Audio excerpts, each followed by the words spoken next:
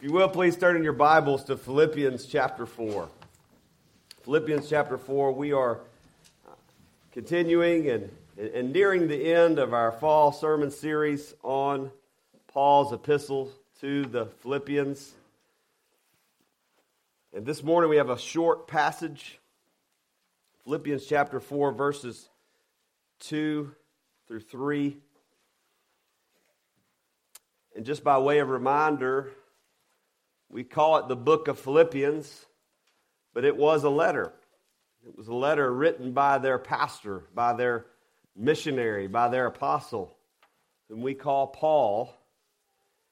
And like a good pastor, he has pastoral words of encouragement for them. And so we have that here in these two short verses. However, this is still God's holy, inerrant, authoritative word for us. I entreat Euodia and I entreat Syntyche to agree in the Lord. Yes, I ask you also, true companion, help these women who have labored side by side with me in the gospel, together with Clement and the rest of my fellow workers, whose names are in the book of life. Let's pray. Lord, when we read these words, we at first might be taken aback to see specific names called out here in the local church. And Lord, what a reminder this is, that the Word of God is for us. It is for people. It is to instruct us in the way of righteousness. And so, Lord, we pray that you would do that this morning by the power of your Holy Spirit. We pray in Jesus' name. Amen. I am sorry, sir, but your name is not on the list. Have you ever had that happen to you? Have you showed up for an event or a program or a show and you gave your name and you were sure you bought your tickets and you had your name on the list, but only to find out your name is not there? It's not a good feeling when that happens. I've had that happen several times.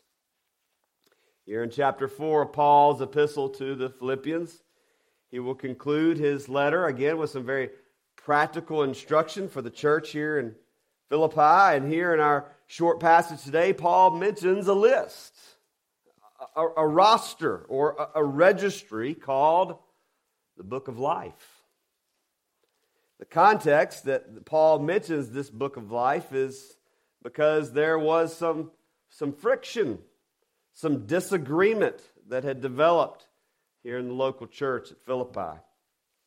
But even though some friction and disagreement was apparent in this local church, it did not change the fact that here Paul's words are for the Christians of that local church.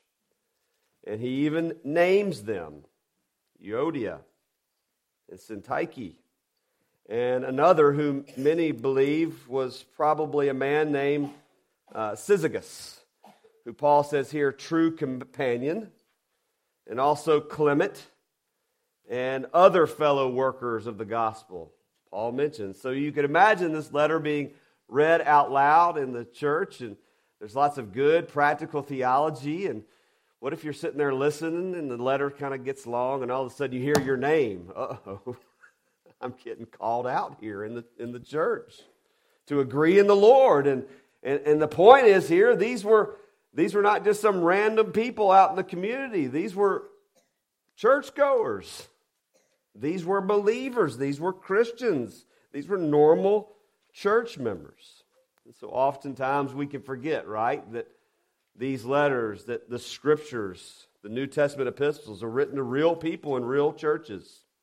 And yes, Paul's letters contain some rich and some lofty theology that is so helpful for the Christian life, but more often than not, Paul is addressing the pastoral needs of the congregations that he's writing to. And specifically, he's addressing something here today that he kind of mentioned earlier in his letter. And back in chapter 2, you may remember that the exhortation that Paul was giving to the church was to put others first. Think of others' interests before your own. And we actually fast forwarded to these few verses as an example of what that looked like. We see Paul's pastoral heart for two women in the church who were in disagreement. And so Paul is here pleading to his fellow elder, again, who he says was his true companion. Other translations say a yoke fellow. He was someone obviously there shepherding them. He was probably an elder in this local church. We think his name may have been Syzygus, and he was saying, hey, I need you to shepherd them, to help them to agree in the Lord. So these ladies who weren't getting along, they, again, were not lost pagans. They were not just some random people out in the community. They were Christians. And point being, Christians can and often do disagree. This does happen in the local church. No surprise, right? And when this happens, the encouragement the Apostle Paul gives here is not to just get along, nor does he say to ignore each other or go to another church down the road. But he says, no, please remember that these are co-laborers. Co-laborers in the gospel. To remember they have fellowship in the gospel and mutual fellowship as they are on this shared mission to share Christ with the world. And this shared mission can and should move us toward deeper fellowship and more agreement with one another in the Lord. And there's nothing in all the world like the gospel that can do this. There's nothing. There's nothing that can bring agreement. There's nothing that can bring two different people together like the gospel. There are many things in this world right now, today, that are dividing us, right? There's politics, there's socioeconomics, there's cultural differences. But the gospel can and does do wonders to bring people together from all walks of life, even two people that are butting heads with one another. But Paul does make a reference here that I think is worth us spending the rest of our time this morning studying. He mentions all those whose names are in the book of life. Another common ground for unity in the local church is that there are those whose names are written in the book of life. In other words, those who have graciously and sovereignly been chosen by God to inherit eternal life are to seek unity and reconciliation with one another. And here we find another one of those great indicatives of the Christian life leading to the imperative. And that is, because your name is written in the book of life, seek unity with all who labor in the gospel. And so let's look at this. What is this book of life that Paul references here? This is actually really the only time that he references it in any of his letters. What is the book of life? The 17th century Puritan Thomas Brooks, I believe, gives us a very helpful and straightforward definition here. The book of life is the book of all those who were elected and redeemed to life through Jesus Christ. The book of life is referenced here in the scriptures and other places, is all those who are elected and redeemed to life through Jesus Christ. So let's observe from here and other places in the scripture some truths about the book of life. The first is, the book of life is actually referenced several times in the Old Testament. In other words, this was not a new idea that Paul was introducing here. This is, again, the only time that we find it specifically in his letters, but we can assume that he thought that his congregation that he had trained and pastored for many years, they knew their Bibles, they knew their Old Testaments, and they knew this reference to the book of life. We can go all the way back to Moses In chapter 32 of Exodus, Moses pleads with Yahweh God to save the stubborn Hebrews. And he says, would you please not blot their names out of the book that you have written? This book seems to be a registry of those who belong to the covenant people of Israel. And then in the Psalms, we read Psalm 139 this morning. There's a reference to God's eternal decree over all things, and even those are written in a book. In Isaiah chapter 4, the prophet Isaiah mentions the remnant of God's people who are still left, who are still behind. Their names are recorded for life in a book. And then in Daniel chapter 12, Daniel prophesied that there would be a deliverance for the remnant of God's people whose names are written in a book. And this is to show this concept of the book of life and whose names are written in it belong to God. And this, in fact, finds its origination in the Old Testament. So let me just stop to say here, even though we refer to this book of life, this book is more than likely a metaphor, a worldly example of a reality in the mind of God. As we know, God is not made of substance. He is a spirit. So we must probably be careful not to think that God has, this registry up in heaven and he's, wetting that pencil and watching us like a policeman in the sky or something. God is God. He doesn't need such things. He is sovereign over all. However, we make reference to this book of life because it's symbolic, right, of the sovereignty and the omniscience of God. He knows everything and knows everyone. Another truth here about this book of life, that it's testimony of God's sovereign grace. The book of life is testimony of God's sovereign grace. I think those two words, sovereign and grace, are very important to understand what we're about to talk about here.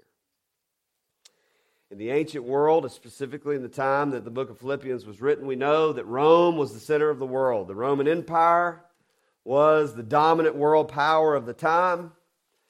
And so to be a citizen of this empire, to be a citizen of Rome, brought some of the highest privileges and great pride to people. We know from history that Roman citizens' names were recorded in a registry to prove their Roman citizenship. The Apostle Paul was in fact a Roman citizen, and he makes reference to this when he asked for an audience with Caesar to appeal his case. And so to be a Roman citizen was really to guarantee a good and happy life in a Roman-dominated world. Otherwise, you would be considered a slave. But what about for Christians? Does our political and our national citizenship, does it earn us favor somehow in the life to come? No. No, it does not. We concluded last time that our citizenship is in heaven, right? And our belonging is to God and to His heaven. That is where our hope is found. And therefore, the most important list, the most important roster that we want to make sure we find our name on is what Revelation refers to as the Lamb's Book of Life. The Lamb's Book of Life is this heavenly register of those who have been eternally saved, those whom God has sovereignly chosen or predestined, or we would say the elect. And heaven will only be composed of those whose names are written in this book of life. The book of Revelation, all 22 chapters, gives much further explanation and teaching on this Lamb's Book of Life. Just to mention a few, we read in Revelation 3, where Jesus is quoted here saying, "The one who conquers will be clothed thus in white garments, and I will never blot his name out of the book of life. I will confess his name before my Father and before his angels. It's good news there. Jesus guarantees that those who are the elect, those whom God's sovereign grace he has chosen, will be confessed before his Father in heaven. Later in Revelation 20, as the great judgment is taking place, the Apostle John records here, I saw the dead, great and small, standing before the throne, and books were opened. Then another book was opened, which is the book of life. And the dead were judged by what is written in the books, according to what they have done. The point being here that those who do not worship God, those who in fact we read in Revelation worship the beast, that is Satan, their names do not appear in the book of life. It will in fact be thrown into the lake of fire, which the Scriptures call the second death. And so from Revelation we can conclude that this book of life is a register of those who have been elected, those who have been predestined by God from all eternity to be saved. All because of his sovereign grace. Those whose names are in the book of life are those whom Jesus Christ has merited faith. Those whom Jesus Christ has moved in their hearts for repentance and perseverance. And we can conclude from the Scriptures that this book of life was written before the foundation of the world. Before the world was created, God chose whose names would be written in this book. Those who were loved by God and eternally saved. This book was written because of God's sovereign grace and his sovereign love to set his affection on those who would belong to him. God did not look into the future and see who would choose him and who would not. He did not look into the future and decide whose name should be written in the book of life if they were obedient and whose should not. No, he is the one who sovereignly chose whose name should appear in the book of life. And it's all because of his sovereign grace, his love, his work, not ours. And that leads to another truth here. Only God has the book of life. Only God has the book of life. I get so frustrated when we get called the frozen chosen. You heard the Presbyterians getting called the frozen chosen? We need to stop that. Let's find another nickname. I don't know which one yet. But we believe wholeheartedly that God is God, and he knows and we don't. The truth is, and it's very clear from Scripture, that God knows whose names are written in the book of life, and this can cause some to react in a very demanding way, a negative way. That's not fair. Have you thought that before? Maybe yourself. That's not fair. But this is why we reference God's sovereign grace. God is the sovereign one. He chooses. It is his choice, and it's founded in grace. For what is truly fair, we must confess that mankind would perish in sin against a holy God, and our names should not be written in the book of life. But God in his grace does have those who belong to him in the book of life, and we must remember this book belongs to God. It's his list. He knows who's on it, and we don't. We can surmise whose names are written in the book of life by someone's fruit, by their profession of faith, by their belief in the Lord Jesus Christ, but only the Lord truly knows. One scholar states that God has not chosen to reveal the names written in the book of life. It's none of our business. We are not free to speculate about it. What he has revealed is the responsibility of each individual to repent and believe the gospel. If a person does not believe the gospel, he has no one to blame but himself.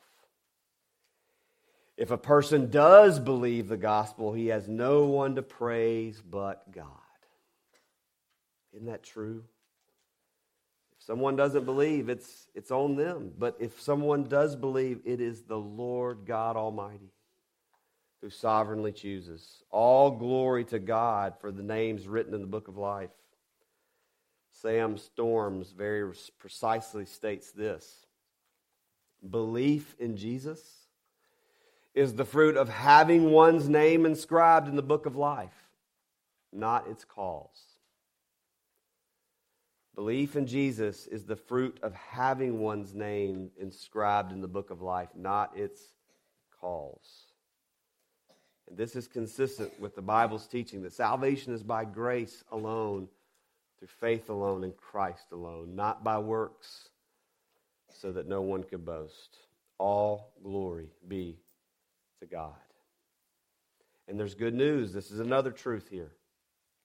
If you're writing numbers, here's the fourth one. Those whose names are in the book of life will persevere. This is the wonderful fruit of the promise that those who are in God's book of life, they belong to Him. They have been adopted into His family and bear His name and have all the rights and privileges of the sons and daughters of God. And these promises are great. This promise is true that the one who conquers, that is the one who belongs to Christ, the one who's been adopted by God, they will be clothed in white garments, Revelation says. And Jesus says, I will never blot his name out of the book of life. Some would ask, how could someone's name be erased from the book of life? That's not what this statement here from Jesus is entertaining. He's saying it can never be blotted out. It can never be erased. It is there. And I will confess his name before my Father, Jesus says, and before his angels. And so having our name inscribed in the book of life before the foundation of the world means that God will keep you. You are his. There is no fear from falling away. You will persevere to the end. You are held by a love that will not let you go. Is that not good news? Because I'll be honest with you. There are times where I think I should erase my own name from the book of life. And there are those of us who feel we are not worthy to have our name in the book of life. When we feel this way, we must repent. Because we must believe it is God who has us, not we who have him. It is his love that will not let us go, even when we don't feel like it. Is that not good news? Is that not the best news? And that's the fifth truth. The book of life is a source of great joy. Of great joy.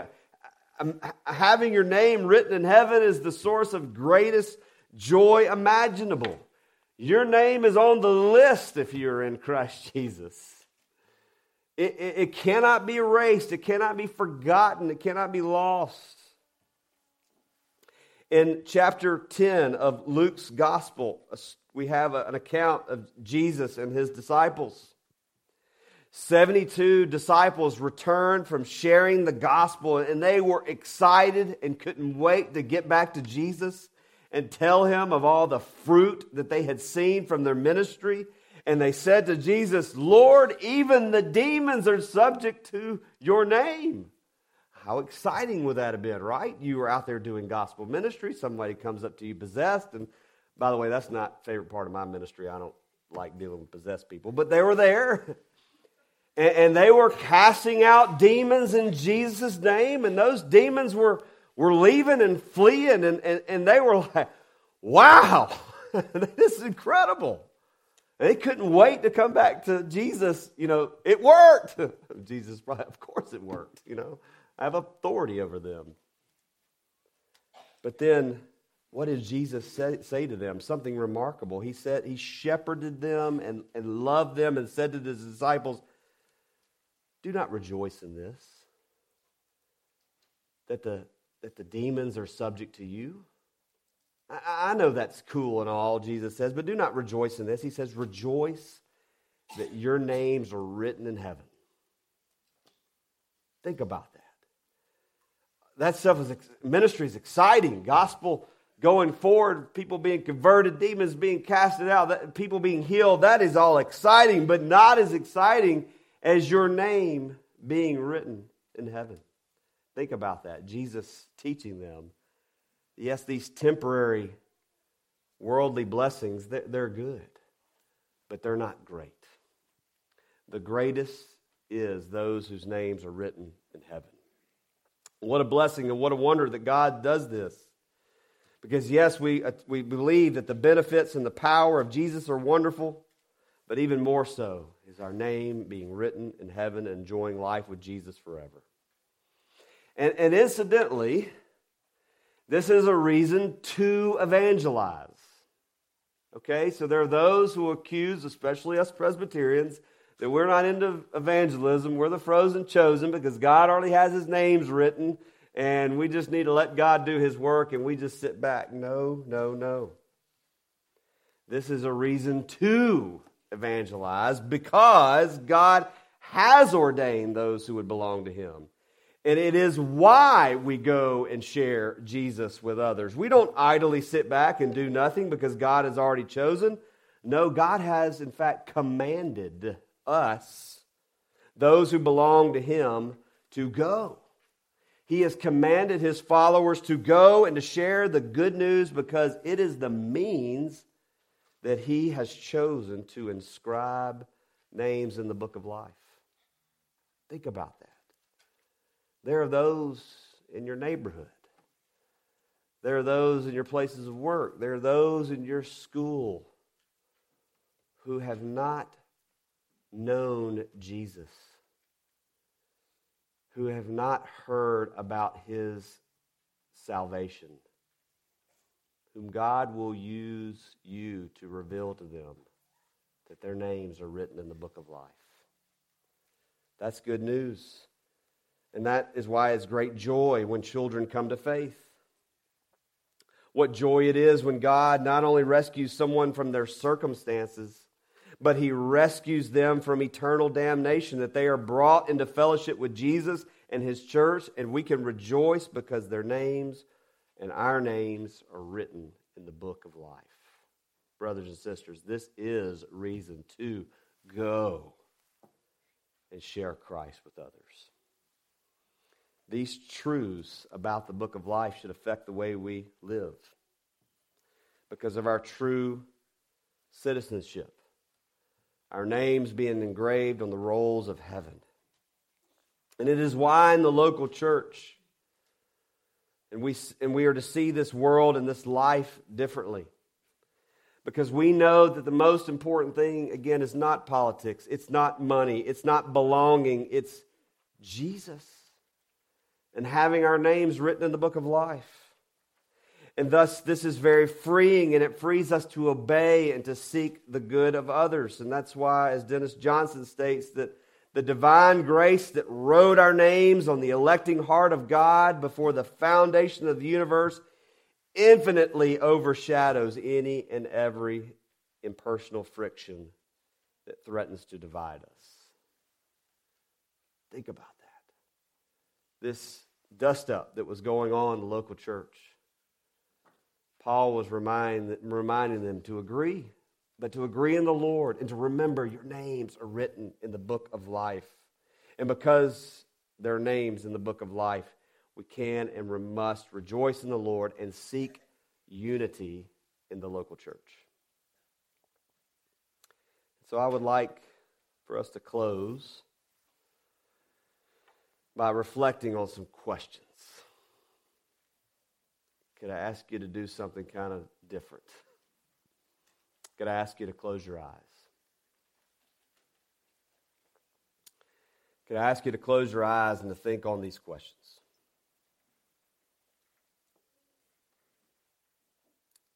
Do you believe in Jesus Christ? Do you believe in Jesus Christ? Do you believe that He was a man? That He came and was born? But not only was He a man, He was and is God, the Savior. Do you believe in Jesus Christ? Will you be counted among those who have been redeemed by the blood of the Lamb?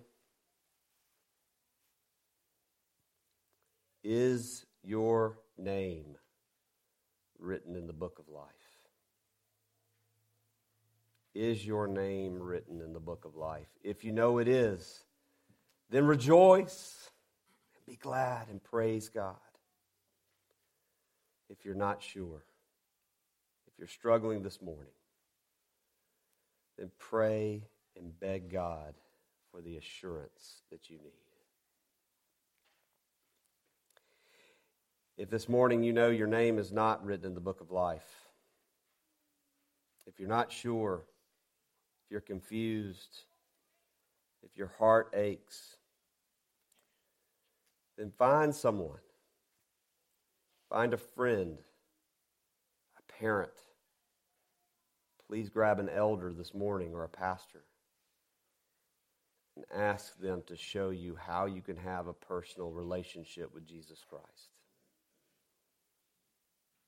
There are folks here who would love to point you to Jesus. May God help us to rejoice in God's sovereign grace through Jesus Christ our Lord. If you will pray with me.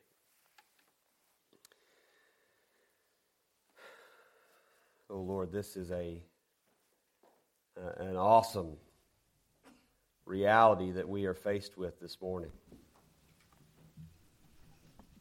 That you, in your sovereignty, know those who belong to you, whose names are written in the book of life. And Lord, those of us who are in Christ Jesus, we know that our names are there and they cannot be erased. And we praise you and thank you for that. And so, Lord, with that knowledge, help us to love you more and to love our neighbors, Lord, especially our fellow church members. Father, I pray for someone this morning who may be scared, who may be confused, who may not understand what this book of life is about. Lord, would you move in their hearts? And would you show them Jesus, the most beautiful one who there ever was. All glory and honor be to him. Amen.